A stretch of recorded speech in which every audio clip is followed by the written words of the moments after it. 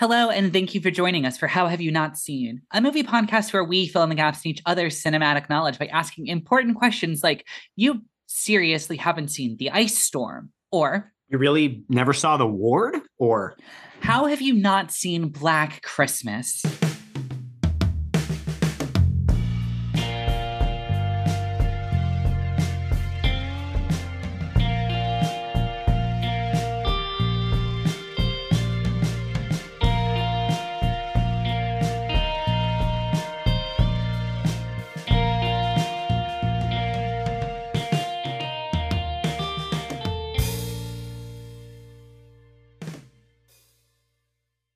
Hello again, and thank you for joining us for How Have You Not Seen, a very special Christmas episode. Ho, ho, ho. I am your co-host, Caroline Thompson. I'm Carson Betts. And this is How Have You Not Seen, a movie podcast for each week we pick one of our favorite movies the other hasn't seen. We talk about it. Then we go and watch the movie. And we talk about it some more. It's going to be a real good time. Carson, yes. Merry Christmas. I love you so much. Thank you. I love you too. I am so sorry. Oh. I am so sorry. Oh, okay. Just we're doing another horror film. Well, I'm interested in, that's okay. That's fine. Okay. Okay. Yeah. I just know that finally after this past year, you're kind of like, I'm comfortable not being I was going to say a Christmas boy, a horror boy. And I was like, oh no, I was like, we still have one more season. I'm so sorry. I was pushing really hard for us to do A Christmas Story Christmas now on HBO Max. Caroline refused. Yes, we can watch that. You can come on over and I can have you all over at my apartment and we can throw it on and drink eggnog. I mean, I appreciate that. My mom's already kind of locked me up to watch A Christmas Story Christmas, unfortunately, so we'll have to do something else. Fair enough. Yeah. Well, I mean, we all know. It's a horror movie. We all know. You're Carson Betts. I am. It's just a bit at this point. But Carson, I'll say this. Have you not seen Black Christmas? I didn't fucking know this movie was a thing until you mentioned it in an episode like a couple of months ago. Yeah. I've never heard crazy. of this. I'm not as attuned to the history of horror cinema as you are, clearly, but this is like I'm just skipping ahead, but like this is a proto slasher. This is influential to Carpenter hugely. Yes. My assumption is that it takes place during Christmas and there is a killer. And other than that, I don't know. Excellent. Can you name any actor in this film? No. Do you want me to tell you the actor that's going to excite you, or do you want it to be a surprise? I want it to be a surprise. Okay. Great. Because there is somebody who I know you're going to love. Okay. That's exciting. But that having been said, do you know anything else about Black Christmas? I'm going to make a guess. Does somebody's body get put into a snowman like in the movie The Snowman? Unfortunately, no. Okay, that'd be pretty cool. Unfortunately, no. Well, then, that having been said, are you ready to go into our little game? Yes, I am ready. Great. Hear those sleigh bells ringling, ding, ding, dingling too. So for our little game this week, we are going to be playing Rotten Tomatoes Price is Right. Cool. And as always, if this is your first time joining us, Rotten Tomatoes Price is Right, exactly how it sounds. It is, I have selected 3 films, and Carson and I are going to try to guess the tomato meter score. Close Without Going Over wins each film, and we are going to go best 2 out of 3. So, Carson, are you ready? I'm so ready. First film, as always, is the film we are talking about this week on the show. This week, that would be Black Christmas. I'm going to... 1974's Black Christmas. I'm maybe going low, but I'm going to say 80 to be safe. Okay. I could literally see this being anywhere above 60. Yeah. I personally think this is a great movie. I think that, especially knowing that it came before Halloween and also just like before the slasher genre was really codified, like this gets so much juice out of like what is a fairly original premise. So that having been said, it's a lower budget film. Yeah, so I am going to go ahead and just say, I'm going to go ahead and say 75. I think it should be above there, but I'm not convinced that it is. All right, 75. The next film we are going to be talking about is Black Christmas from 2006. They did a remake? They sure did. Fuck. Stylized as Black Xmas. for 2006, but it is trendy. But if the Wikipedia article is Black Christmas 2006 film, and then it says in parentheses stylized as Black Xmas. The audience can't see it, but I just rolled my eyes so hard they nearly popped out of my head. Fucking probably bad, right? Like 40? I think that's a really good guess. I'm gonna say 40. This is one of those films, like a lot of the 2000s horror remakes. You got your Halloween, your House of Wax. Like a lot of them are getting reclaimed. Texas Chainsaw Massacre, Hills Have Eyes, fucking all that shit. A lot of people are coming out of the woodwork and defending some of these 2000s remakes. And I have heard some pretty impassioned defenses of the 2006 Black Christmas. However, I remember at the time it getting pretty bad reviews. This is when I kind of first started paying attention to like horror movies as they were released. Yeah. And not seeing them because I was a little too young, but taking stock and being like, oh, that looks really scary. And like reading online if movies are good or bad. I'm going to go a little bit lower. I'm going to say 30% for 2006 is Black Christmas. Okay. For our final film, Black Christmas. No, come on. From 2019. Fuck. This film has been remade twice. Is Jack Quaid in this one? Is Jack Quaid in this one? No. I don't know. Is he? I don't think so. Maybe. I'm on it right now. It is... No, I don't see Jack Quaid. I haven't actually seen either of the remakes. That motherfucker. I've decided I want this podcast. Go on, sorry. I've just decided I want this podcast to beef with Jack Quaid. That's my new Jack Quaid. That's my new. And me too, but we're fighting. So okay, yeah, fuck that guy. Yeah, fuck that guy. I really love him in Scream 5 though. Yeah, but we're fighting. Too bad. All right, fair enough. I've drawn a line in the sand, Corey. You're either with us or against us. It's probably even worse, right? It's probably even worse. Fucking 20%. I'm reducing it I've just reduced my answer in half every time. Okay. Yeah. I truly have diminishing returns. Truly have no idea. I'm going to go a little bit higher. I'm going to say, what did you say? I said 20%. Okay. I will go as high as 27. It's my final offer. Take it or leave it. I'll give you a 7% margin of error. All right. Listeners, I've said this before. Oh, God damn it. This is the most chaotic. This is maybe the most chaotic game of Rotten Tomatoes Price is Right that we've ever. Did we? Okay, don't tell me anything more than this. But did both of us bust on all three films? Not quite. Okay, both of you busted on 2 out of the 3. Oh, amazing! Fuck! All right, amazing. Well, that having been said, Carson, are you ready to go watch the original 1974 and good Black Christmas? I am so ready. Hell yeah. Let's do it.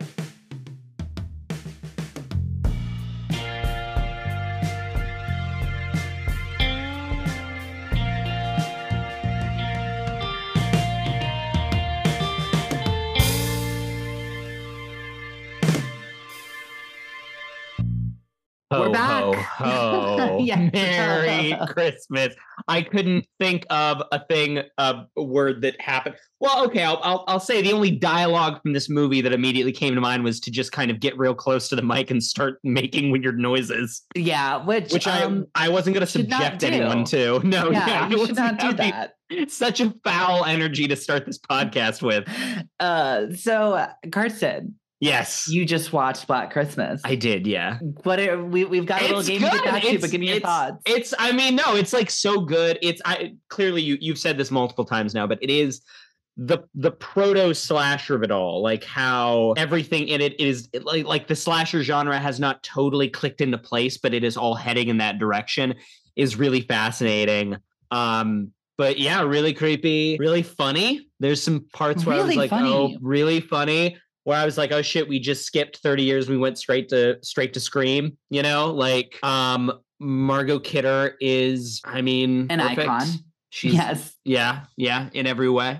And just so great because, like, contrast this role with Lois Lane, and it's like, yes, insane. It's the same person giving these two performances. I was thinking about this because there are similarities. Like Lois also has the kind of like the steeliness and like the rough edge, but she is so much more in control of herself and so much more, conservative is the wrong word, but not a drunk, Yes. Yeah. Not a drunk college kid. Yeah. Well, we will get into all of that here in a minute. But before we do, we've got a little game to get back to. Absolutely. So we played Rotten Tomatoes, The Price is Right. The 3 films that we did were Black Christmas, and Black Christmas. And so the first one, let's just jump into this. The first one is the 1974 Black Christmas, which we just watched. I said 75. Kirsten, you said 80. Oh, wow, we both went over. It is a 71. It's really weird because I feel like the people who would take the time to watch and review this movie would probably appreciate it. Yeah, that seems very low to me, and I'm actually going to fight it. Let's see. I'm going to pull it up on Rotten Tomatoes right now. Okay, it only has 35 reviews, which is like wild to me that it not a lot. Yeah, because I mean, even if like I do think that I don't think that this is like a deep cut of a movie. Like I don't think it's a film that like people like haven't heard of, and I don't think it's like an unknown gem. But like it is the kind of movie that like you have to be at least mildly into like, yeah, I think I like movies as like a personality trait before somebody's like, hey, you should watch Black Christmas. But like I feel like this is a very low-hanging fruit in that echelon of films. You know what I mean? Yeah. So it's weird to me that it only has 35 reviews. But the critics' consensus is the rare slasher with enough intelligence to wind up the tension between bloody outbursts. Black Christmas offers fiendishly enjoyable holiday viewing for genre fans, which I think is fair.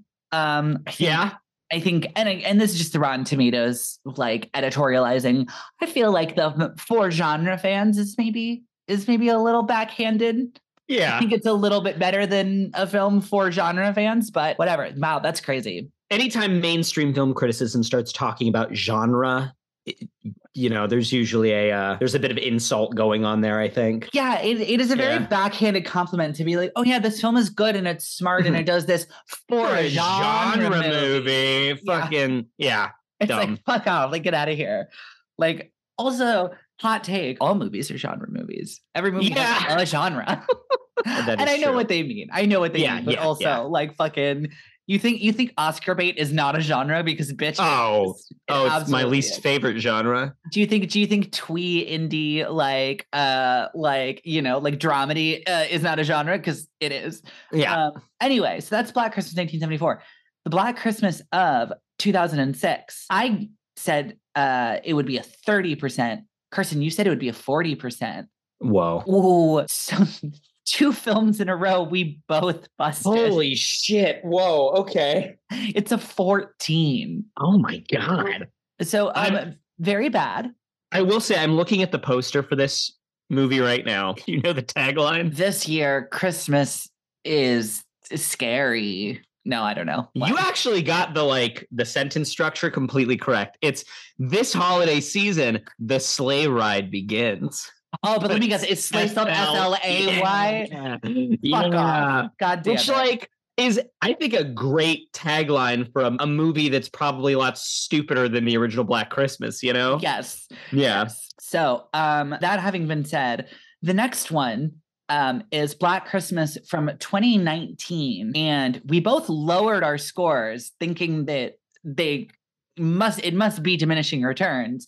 So I said a 27, you said a 20, and I have clinched the win this week with 39%. So I said 27 and it is a 39%, which I have not seen either of the remakes. And I've actually heard a very small amount of reclamation over the 2006 one being like, and more of like, oh, because like there's a big kind of boom right now with reclaiming some of the like the early aughts remakes. Like with like House of Wax and that like Texas Chainsaw Massacre. Like there has been, people who grew up with those movies and grew up watching the trash and are like, wait, but like, that's my trash. Like, I kind of like it. And it's actually kind of good. I have heard some reclamation of that one, but I haven't seen either of the remakes. That having been said, this like aggressively feels like a film that doesn't need remade. Yeah. Like, I feel like so much of my enjoyment of this film is like, oh my God, this film is like really ahead of its time. It's really ahead of its time. And it's just on a really particular energy. Like it's got such a kind of singular tone, you know? And like I'm looking at the poster for the 2019 one. And first off, this poster sucks. It's like gray and color. Look at this. Yeah. Look at this. You take the Merry Christmas out of this and you think this is like, I don't know, some new comedy on HBO. Like this looks stupid. Yeah, that looks like, I mean, yeah, it looks like Black Christmas X Girls. Like, that's kind of what I was thinking of, is that like you do this now, and I do think that the inclination is just to turn it into girls. It's just, you know, like, well, what if we, you know, kind of focus on, or like let's focus on, I don't know. I think about just thinking about the Halloween remakes of, you know, comedy directors doing remakes of classic slashers. It's like, yeah, you just take all the women and you kind of give them quirkier personality traits and make them all more like capital F funny. And that would be stupid. That'd be a totally different movie, you know? Yeah, because like, I mean, I feel like if you watch this film and you're like, wow, that film rules, I love it. Mm-hmm. Like it's so ahead of its time. It's so like it's really like simple yet very smart. Like it's not too smart for its own good. It's just a very smart, like smartly written, well constructed movie that like the sum of its parts equals something that's like actually pretty astounding for 1974. I feel like if you watch this movie and your inclination is, okay, we should remake that. Yeah. It's like not taking the right things from the film, buddy. Like, yeah. That's my take on it anyway. Especially given like other slasher movies, there is and it's the thing I'm looking at right now. And that I said, I was like, oh, I gotta wait to say this until we're on the podcast. But like the other slasher movies, one of the things about remaking them that is potentially interesting is like, well, you do at least have this central iconic figure. You can keep the killer and kind of change everything around it. You know, aesthetically, you can do like Friday the 13th makes sense, or Friday the 13th to some extent, but I meant more Nightmare on Elm Street, two movie names that I mix up on this podcast all the time. But Nightmare, it makes sense that you'd remake that because you just keep Freddy, let Freddy do Freddy shit, and then just change the situation around him. And that's a movie, you know, like that makes sense. To that end, one of the things that is both makes this not entirely a member of the slasher genre, but also one of the things that is very interesting and unique about this movie is that there is no central killer. The killer is not really a character. That's the final thing. And to that end, I guess the remake, okay, I'm looking at the Wikipedia page for the killer, for Black Christmas, a character who in the sequel is called Billy. That is the name of that character. Yes. Yeah. In the remake, in like the 2006 remake, I guess, there's a young Billy. Billy's got a whole cast that is a family. So it's full on just Rob Zombie Halloween remake. Yes. What is the, you know, like, why is the killer like this? Like, what's the, you know, what happened to him to fuck him up like this? Which is so not what Black Christmas is about. Right. It's about the opposite. Yeah. Well, and I mean, two very good points there that I want to hit on is you and I recently watched the Rob Zombie Halloween together, and it was that thing where it's like we got like 7 minutes in and we're like, no, like don't show me young Michael, like I don't care. Like the whole point of Halloween is it doesn't matter who this motherfucker is. Like the whole point is that like he was like spawned in the suburbs and like this can happen anywhere, and like our society like makes it so like this can happen anywhere, and like it's unimportant who Michael is.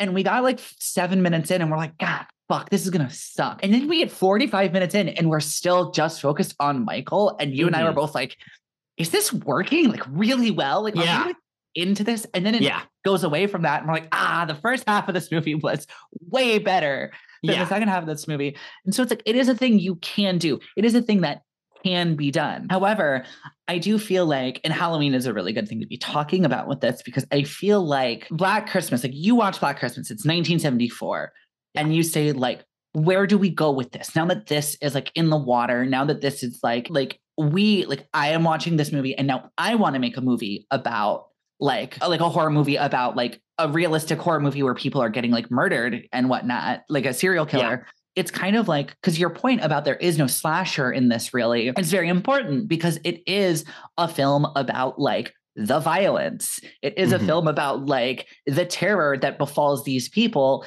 not like it's not about a guy is going around and murdering people. It's these girls are all getting murdered. And like, the line between those things is faint, but it's extremely important. Yeah. And that's kind of the thing with like, you're sitting there watching this in 74 and you go, okay, where do we go with this? And you either lean into like, we make a sequel and we girl boss it. And it's like, and we ratchet all of that up, or you get Halloween and you say, okay, let's strip it down. Let's make it grittier. Let's make it like even simpler and even leaner, and like get rid of the Christmas stuff, get rid of all the humor, get rid of all of this. And it is just like you strip that down and it's just more about like you make this even more every day. Yeah. And that is a great direction to go. And that's how you get John Carpenter's Halloween. Yeah. And so the impulse to remake this movie, like you can add anything that's going to make it better, is a bad one to me. Because that's the thing is, if I think, okay, they give me $50 million and they say, you have to remake Black Christmas. What do? I like very capital R remake Black Christmas. You just make it again. Yeah, you do a shot for shot. You do a 90s Psycho. You do a shot for shot remake. Have you ever seen that, by the way? No, I've heard it's fascinating though. It is.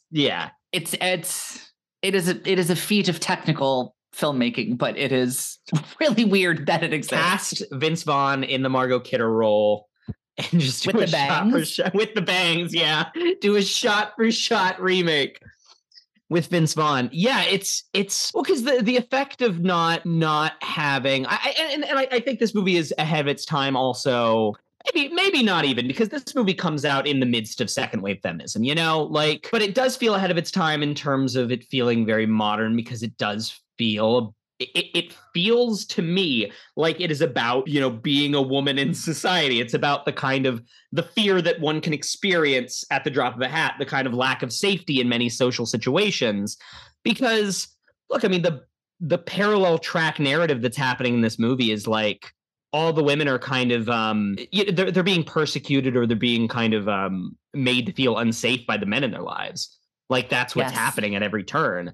And the fact that you don't see the killer, that not only does he not have like empathetic would not be the right word, but like a reason for doing this that you can kind of cast your mind onto. He doesn't have a story. Dude doesn't even have a face. It just centers the women. It's just about like, this isn't a person that's attacking them. It's just an avatar for like the ideal of male aggression, Whereas 100%. Halloween is not about that as much as it's about the suburbs, and it's about the perceived safety of people in that situation.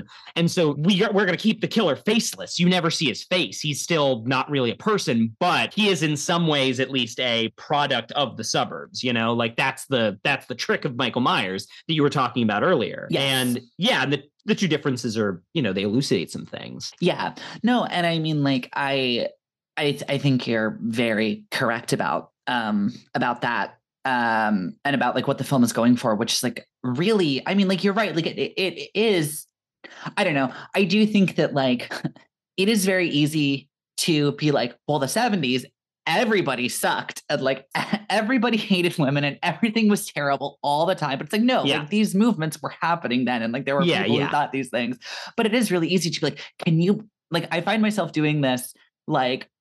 Just thinking about film history, it's like, can you believe they made this movie back then? And it's like it was revolutionary, but like people were still thinking these things back then. Like it's not like, but it is wild that like, this film is very like, I mean, it is exactly what you're talking about. And like, it deals with abortion in a really progressive way. And again, like, in the 70s, like this is like when Roe v. Wade is happening. Like this is like when all of this stuff is going down. So it makes sense that it's in a movie, but like it is crazy to me how like on the fucking like nose, like all of the arguments about abortion are. And it is very clearly like a young woman who wants to get an abortion is in the right. Like she is correct. The film is very much on her side. And the guy who's telling her no is clearly the fucking bad guy. Yeah. And it's not like and it isn't a tragedy where like, oh, like this poor girl, like, and like, yeah, this is why we should support abortion, guys, because like you could be this poor, like like wanton soul like her, and like then you'd really need one. It's like, no, like we should be fighting for this because like she should just be allowed to do this. Yeah. And same thing too, like I think it's very, I think it's it is a really masterful thing that this movie does that I really, really, really appreciate, is that like the entire time the film is like giving you every reason to like believe and think and understand that like, oh, like it could so easily be like the shitty boyfriend. Yeah. Like it would make so much sense. Yes. If it was just like the terrible, shitty, abusive, like emotionally manipulative boyfriend. Mm-hmm. If she confronts the killer in the basement and she pulls out the ski mask and it's him, and it gives the dramatic like unmasking reveal shot, it would be very, very like, it would feel like 110% correct. Yeah. And it's just not him. Yeah. And it says more about, it says so much more about like our society. Like, you know, we live in a society. This is my jokeification arc, et cetera, et cetera, et cetera.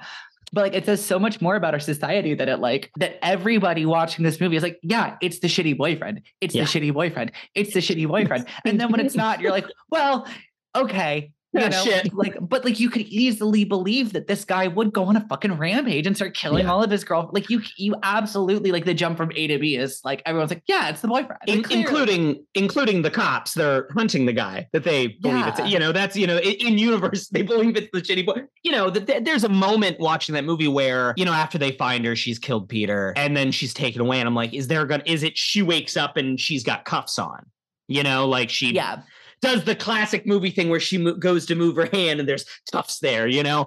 But no, because the movie has made the argument to, what's his name? To Lieutenant Fuller, you know, he easily believes, oh yeah, this guy's the killer. It makes total sense. After all the conversations I've had with this woman, after he goes to the recital hall and sees that he's, you know, fucking put the stanchion through the piano. Yeah. Like, yeah, he put it together. It makes total sense. Like, of course, this is the guy that did it. And like, the message very clearly is like, well, yeah, like the fact that baseline, like toxic masculinity can be confused for serial killer behavior says something. Like that's yeah, exactly message. Like, you know, it's like we all know. Like, I mean, like this guy is like literally like textbook 101, like emotionally abusive, like person that like, if you've ever been in that situation or known somebody who's been in that situation, like he is textbook 101. And if you've ever just like studied human psychology or like talked, you know, been like in any sort of position where you are talking to people about relationships, like it is 101 very clearly, like this is the kind of like behavior to look out for, like 101. And the fact that we all know somebody like this, and we all know somebody who's dated that exact guy at some point, and we're all just like, yes, and he is clearly a serial killer. Like, like the fact I'm thinking about I don't remember exactly what the line is, but I clocked it. I was like, oh, that's something. At the end when because the reason he goes to the recital hall is that Lieutenant what's his fuck? I forget the names of all these characters, but you know, the cop, the main guy. He's on the phone with Jess, and she's like, well, usually he's like in his house here, but like when he gets like this, he goes to the recital hall. It's like, wait, he's got like this before? Right. Like he got as angry at you as he did when you had the conversation about the abortion. Like it's one thing if that's like a, wow, I've never seen this guy get this angry. This like hit him in some weird way, but like clearly this is a pattern of behavior. Like this is the thing that happens, you know? And like, yeah, the abortion conversation, it's not a conversation, he's just yelling at her, is like, it is really fucking, I mean, especially right now, it's very prescient, but it's just so bullshit. It's so one-sided.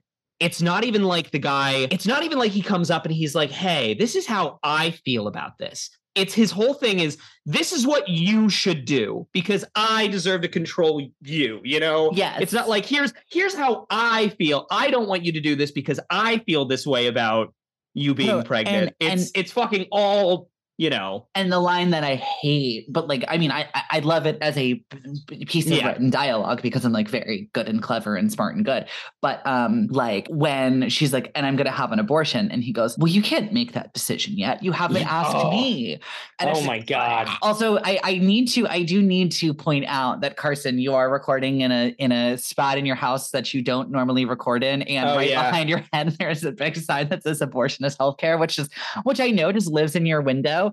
But you get like that's like plus like 13 ally points right there. Hell yeah. But yeah, no, I just I have so much love and admiration for this movie for so much of that stuff that it does. And very, very funny because like it speaks to just like, okay, what is a director's role in making films? Because I do feel like this film was written and like Bob Clark, the director, like gets the script and signs on to do the directing work. And he like, you know, he does the script and he's like, these are our protagonists. These are our characters. These are the people we're going to care about. So like, we're going to, even though they're a bit broadly written and a bit archetypical, it's like, you know, they're going to be the people we empathize with. Like, this is the script I'm shooting. Like, these are the people that I'm supposed to empathize with. Makes a pretty understandable, accessible, staunchly quote unquote feminist film. And then Davidson makes Porky's. That makes so much sense. Porky's. Well, no, that makes so much fucking sense to me though. Why? Like, well, because like there are parts of this that are so. Well, I was thinking about this the other way. I'm like, there are bits of this that are like proto Halloween, and then there are. I mean, and this is a exaggeration on both fronts, but like this movie does kind of feel like, well, we start doing an American Pie movie, and then halfway through it turns into Halloween. You know? Yeah. Like there is an element. It's got one foot in like ribald sex comedy the whole time. You know, up until like shit gets really serious, but. It is, I agree. It's a great bit of direction and it's a great bit of tone control because the fact that you can have those really broad scenes of comedy and then immediately go into the very legitimately scary serial killer shit. And they don't feel incongruous. It just like the ribald sex comedy just makes the serial killer shit hit harder because you're just like, oh my God, this was so light and fun and silly. Why did this have to happen? Like for no, you know, it just makes it sadder.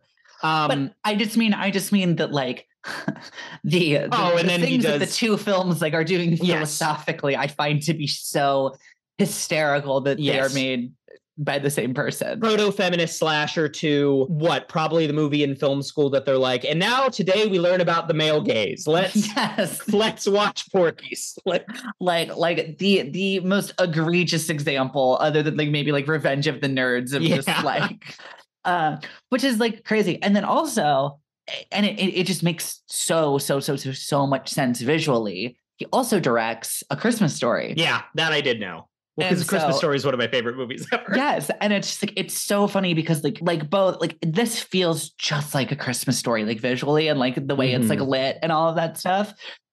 Which like I think obviously he made this before he makes A Christmas Story, so it's more that A Christmas Story kind of feels like Black Christmas, which I think is like funny. But like I do think watching this film nowadays. You know, like he obviously shot the film this way because to Bob Clark, this is what Christmas should look and feel like on film, which he then does again and like builds upon in A Christmas Story. But like it does. One thing I do love so much about this film is somebody who like A Christmas Story is like my family's Christmas movie. Like that is like the one in my household. Yep. It is that thing where it's like, and then watching this, there is just that subconscious, like deep seated, like, this is what a Christmas movie looks and feels like. Yeah. And I know that it's like reverse engineered, you know what I mean? But it is just like so effective that the way this movie is like shot and lit and like just the way this film looks visually is so synonymous with like how we view Christmas movies. Yeah.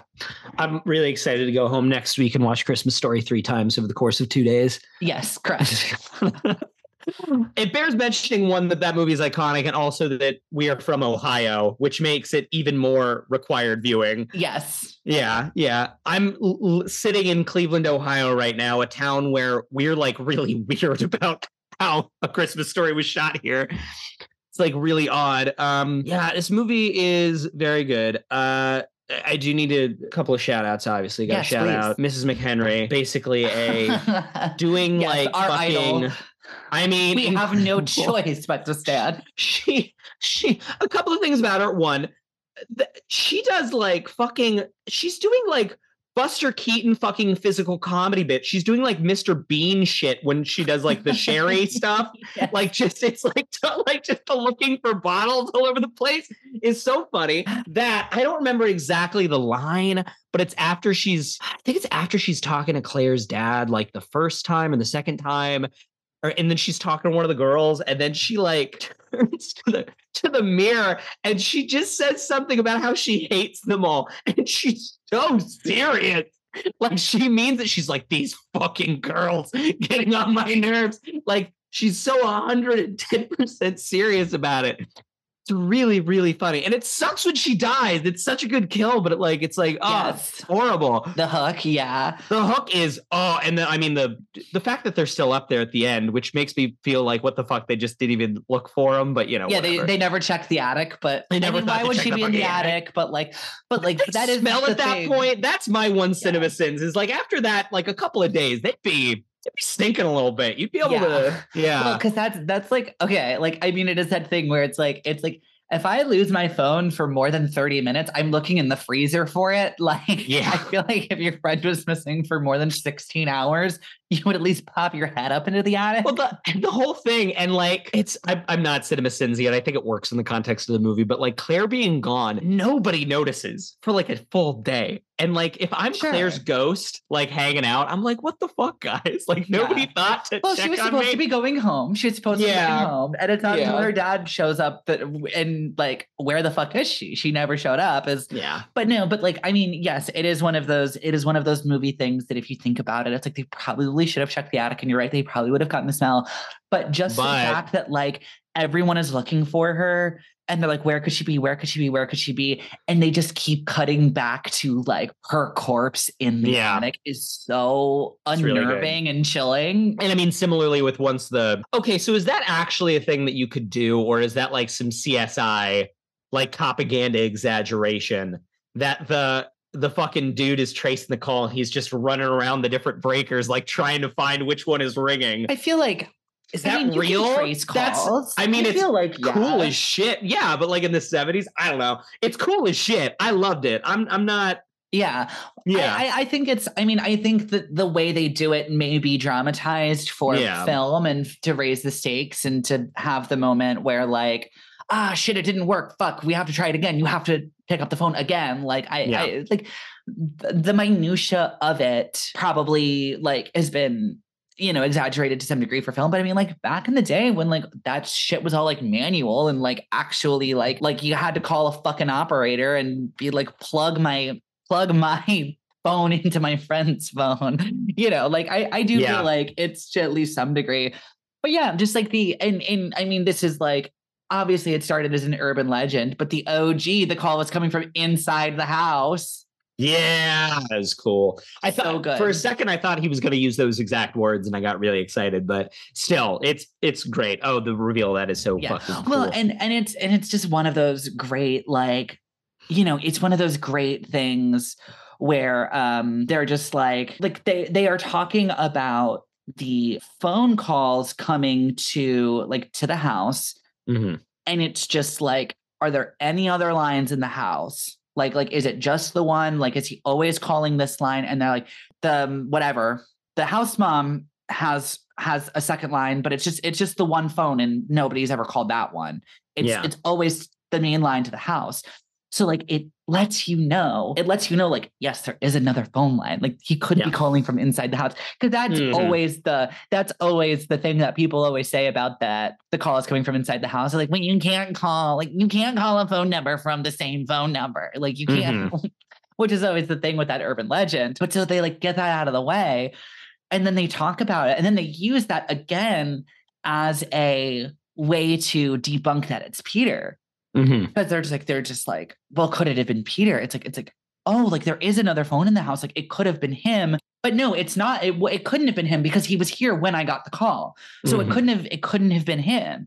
And then it keeps reminding you like there's another phone in the house, but it never tips that hat until then. And the first time I watched this as he was running around, and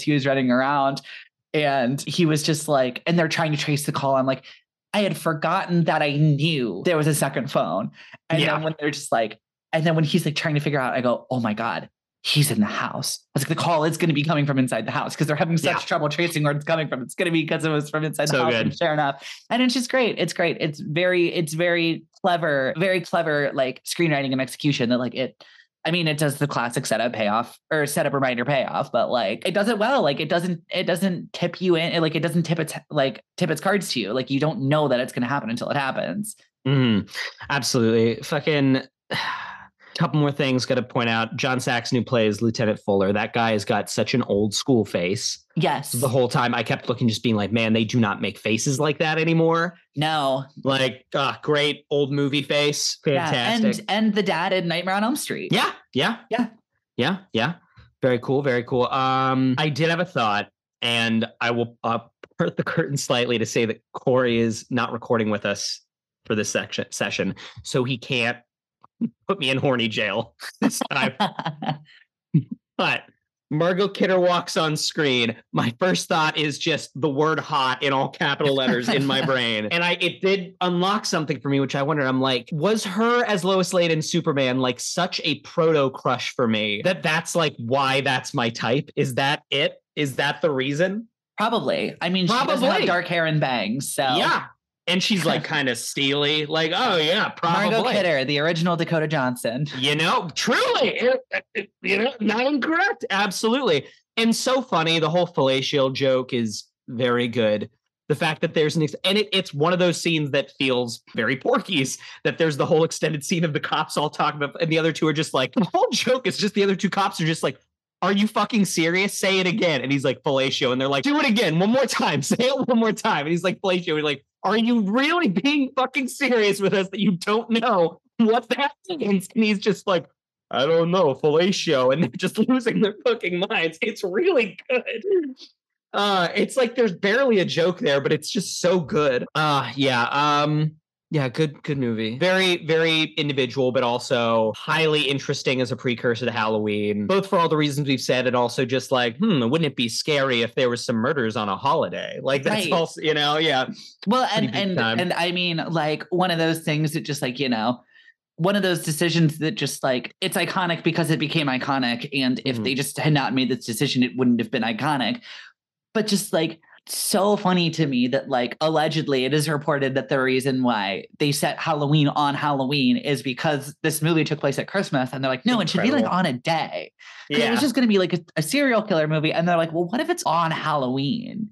Which like fucking brilliant stroke of genius. Like it's so good. And you can imagine like once you get to that place in the room, everybody, you immediately start constructing what comes to Halloween, because you're like, oh, well, what if he's wearing a mask and he can just walk around because it's Halloween? Nobody cares. Everybody's wearing masks. Like, right. What if he does like, I don't know, pumpkins? Can we do anything with pumpkins? Like, you just start doing that. Right. It just, it does seep its way into everything. But just like, I mean, so brilliant because now like, because I mean, that's one of also the fact that, as noted on this podcast, the movie Halloween rules super hard and it's amazing. But but it is one of those things that like, I mean, so much of the staying power of that movie is you watch it every year on Halloween. Yeah. So like, it's so crazy that they like made this movie and then they're like, yeah, we should set it at a holiday. Like we should set our killer movie on a holiday too. I just imagine if it had been the 4th of July. I mean, that also would have probably really fucking worked. That's you could do a satirical. It's a little more on the nose murder movie. But, yeah. I think that's basically what the Purge franchise is. But you could do that. It also a precursor to basically every Shane Black movie. Oh my God, yes. Just hey, like when stuff happens on Christmas, it hits you a little bit harder because we just as English speaking Americans, we have, as you were kind of talking about the Christmas Story before, we have like such a association with Christmas as a thing from which you can derive meaning. That like basically any dramatic thing happens and there's Christmas happening in the background and it hits you a little bit harder, like it's it's I do love Christmas. I do as well. It's a good one. Yeah, it's a good holiday. I'm excited for it. It's going to be so fun. What else? What else do we have to talk about? Freaking. I mean, Olivia Hussey is. Yeah. She's got. Gem. What a voice. Yeah. Because I was looking did you ever watch the Zeffirelli Romeo and Juliet when you were in high school?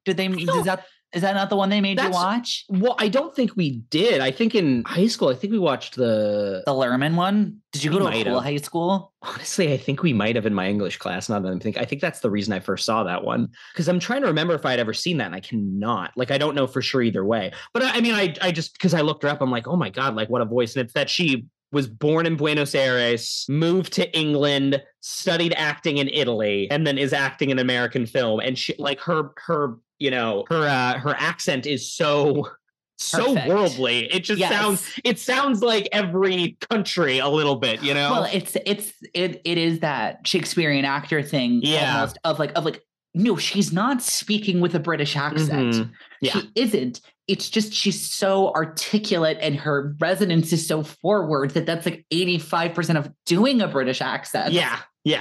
It's that thing of like, why a lot of newer / inexperienced people doing Shakespeare just go into an English accent, because like every time I've heard this, they're doing an English accent. It's like, no, they're not. They're almost doing an English accent, but they're not.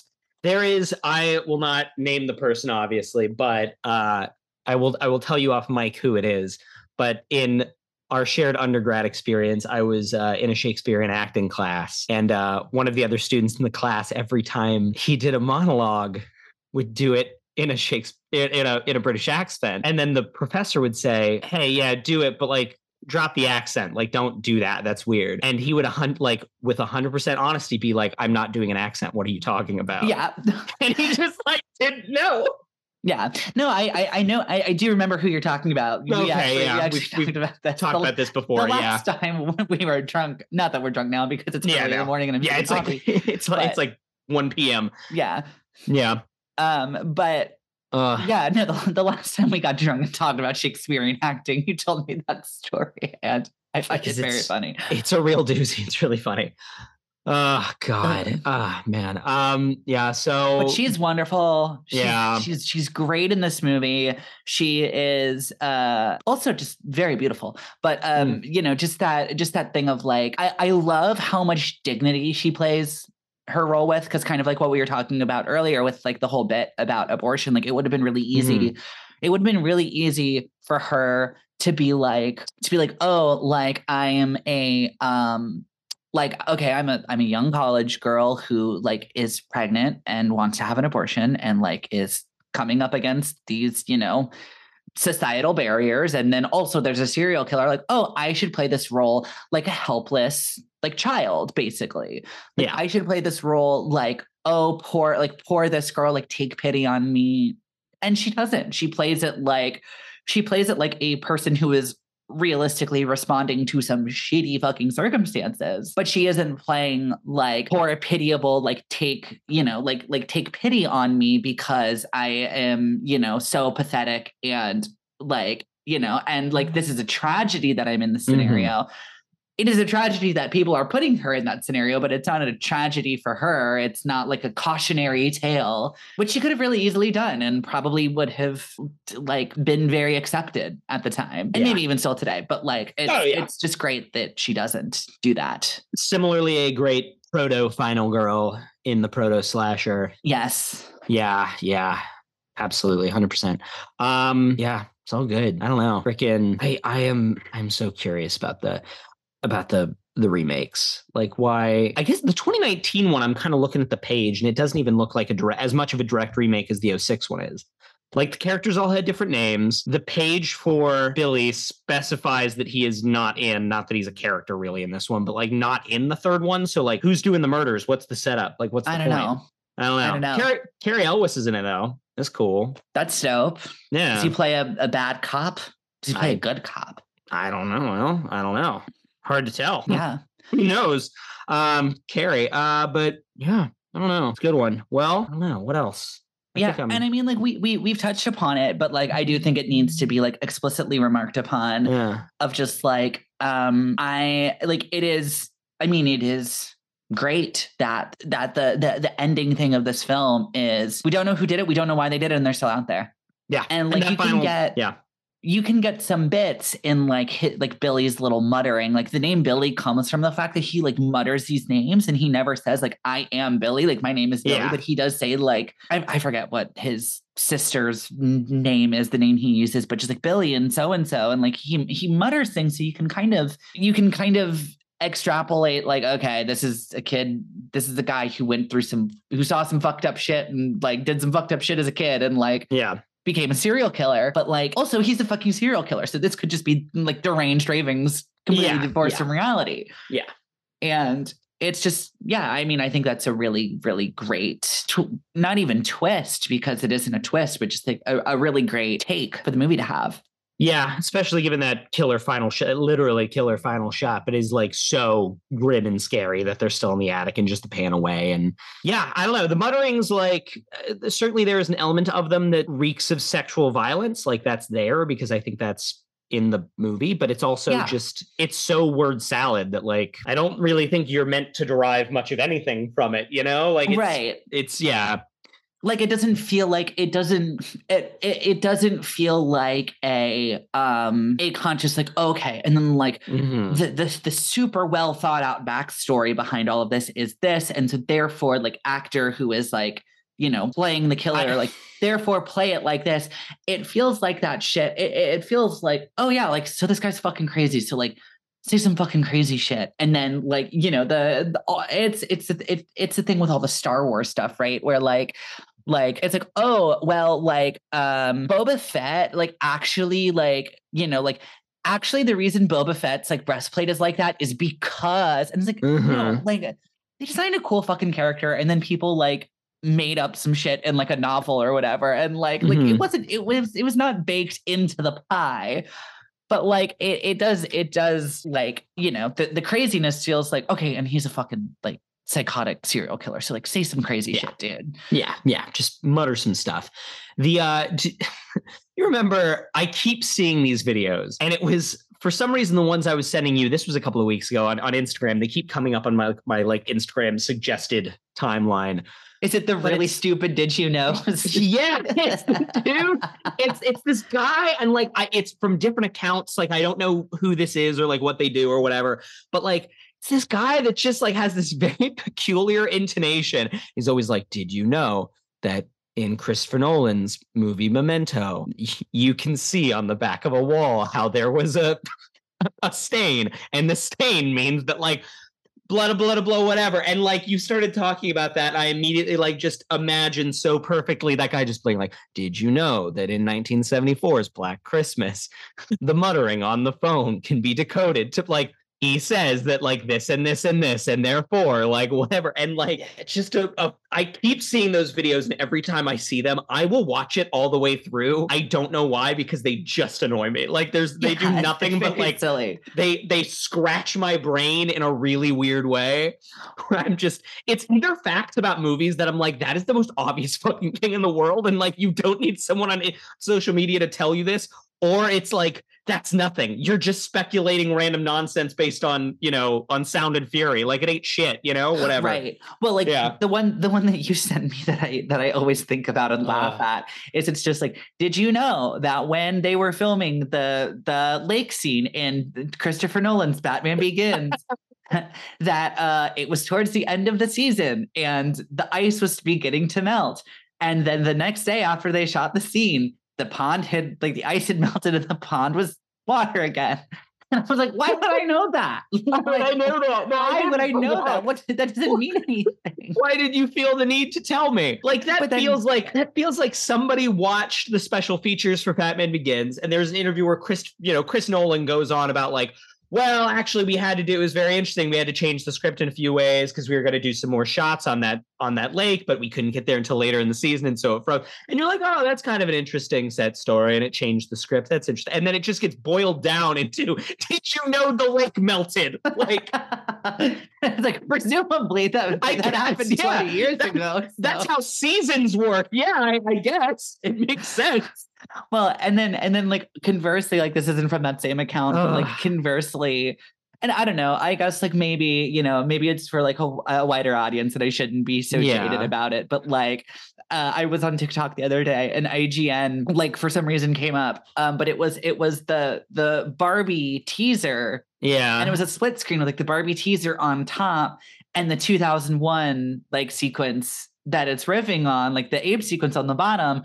And it was like all the shots that Gerwig like copies. Wait, and I was like, guys, I don't think anybody needs this explained to them. Wait, I didn't see the Barbie teaser. She's doing a 2001 thing. Oh yeah, no, it's great. Oh, I'll send it to you. It's phenomenal. It's phenomenal. It's the bone. It's the sequence with the bone, but it's baby dolls, and the obelisk is Barbie.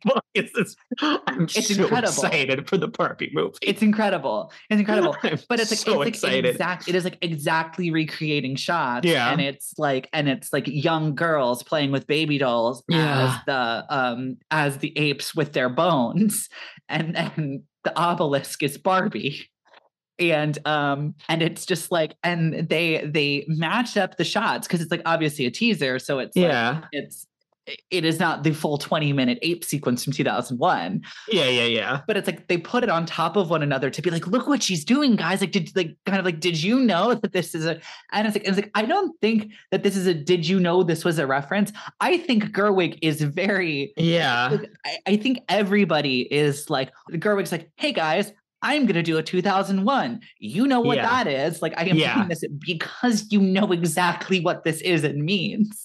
Having not seen it, the thing that is interesting to me about that idea is that it's not that one would reference 2001 because yes, of course, as of I think they just released this year's Sight and Sound list. As of this year, 2001 is the critics' consensus best movie of all time. The thing that it is a film which has been referenced and will continue to be referenced until the end of history.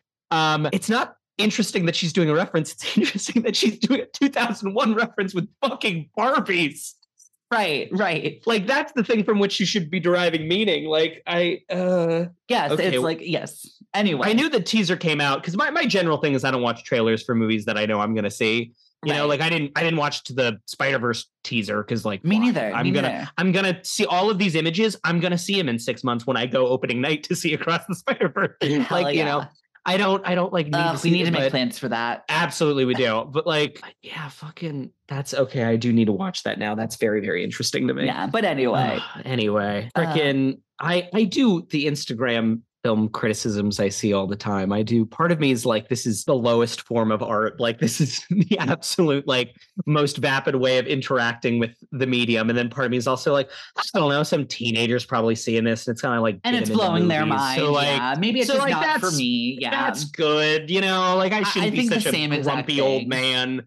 Yeah, I think the same exact thing because I'm like, who needs this spelled out for them, guys? Like, have we fallen so far? And then I'm like, you know what? There's probably like a 13-year-old out there who's like, I'm like, some 13-year-old girl is interested in the Barbie movie, and now she's gonna go watch 2001, and that's like, cool, because that was my shit. Is like,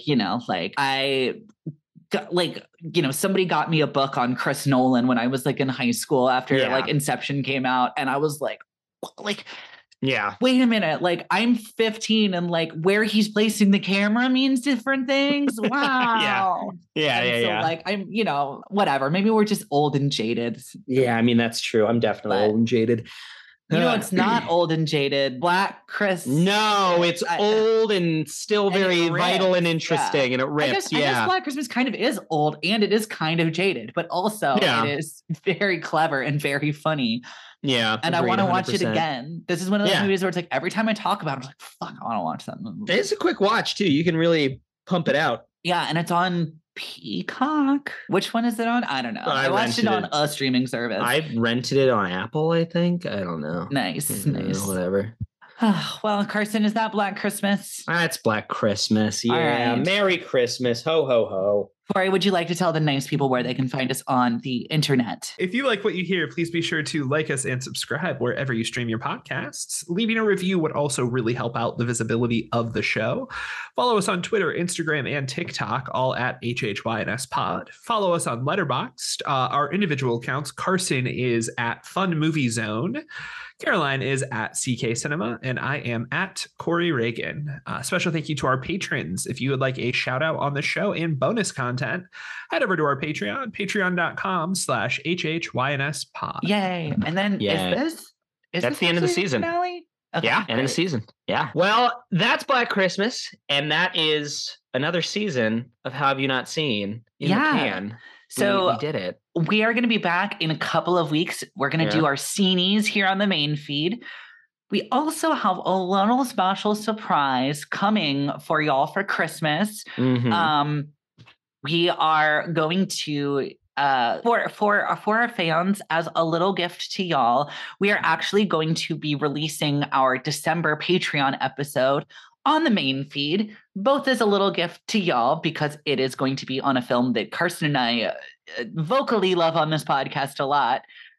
In defiance, I would say. Yes. Yeah, in defiance of many, many people. Yeah. So we are going to be, it's still going to be dropping on Patreon. You can still find it there if you are a patron of ours, but we are going to be putting it on the main feed, both as a gift to y'all, and also maybe to like encourage you to like say like, hey, here's what we do over there. Like maybe you want to come check out, maybe give us a little gift over on Patreon. I would say, I think our current Patreon series is some of the best stuff we've ever done. I think it's really good. I agree. I am very thrilled with what we're doing over on Patreon. Very, very proud of us for all of that. Yeah. Yeah. And it's and just in time for 3 solid months of Star Wars. Oh God. Oh, it's gonna be awful. Like it's gonna be great and you're gonna love listening to it, and you should definitely give us money to listen to it. But it is going to be torturous for me because I have to watch The Rise of Skywalker again. Yeah. For the last time. I've said it many times. For the last time in my life, I think. Okay, but what are the odds, Carson? What are the odds that we come back and we're like, all right, hindsight 2020, it kind of fucks? I don't think so. Look, anything is possible. And it has been a full how long has it been? 3 years since I saw it. So maybe in that time I'll find some new appreciation for it. But also, well, because I mean that's the whole thing with the prequels is like prequels came out. I was a child. I loved them. I became a teenager who like learned the quote unquote rules of how movies work. Yeah. And I was like, these movies are bad and I hate them. And then I grew up and I am like, you know what? These movies are objectively bad, but they're so fucking weird and frustrating and like charming and just like deranged, just absolute madman shit that I'm kind of, I like love the prequels. Like I hate, like they make me so frustrated and I just can't help but be like, if you just change these things, these would be so good.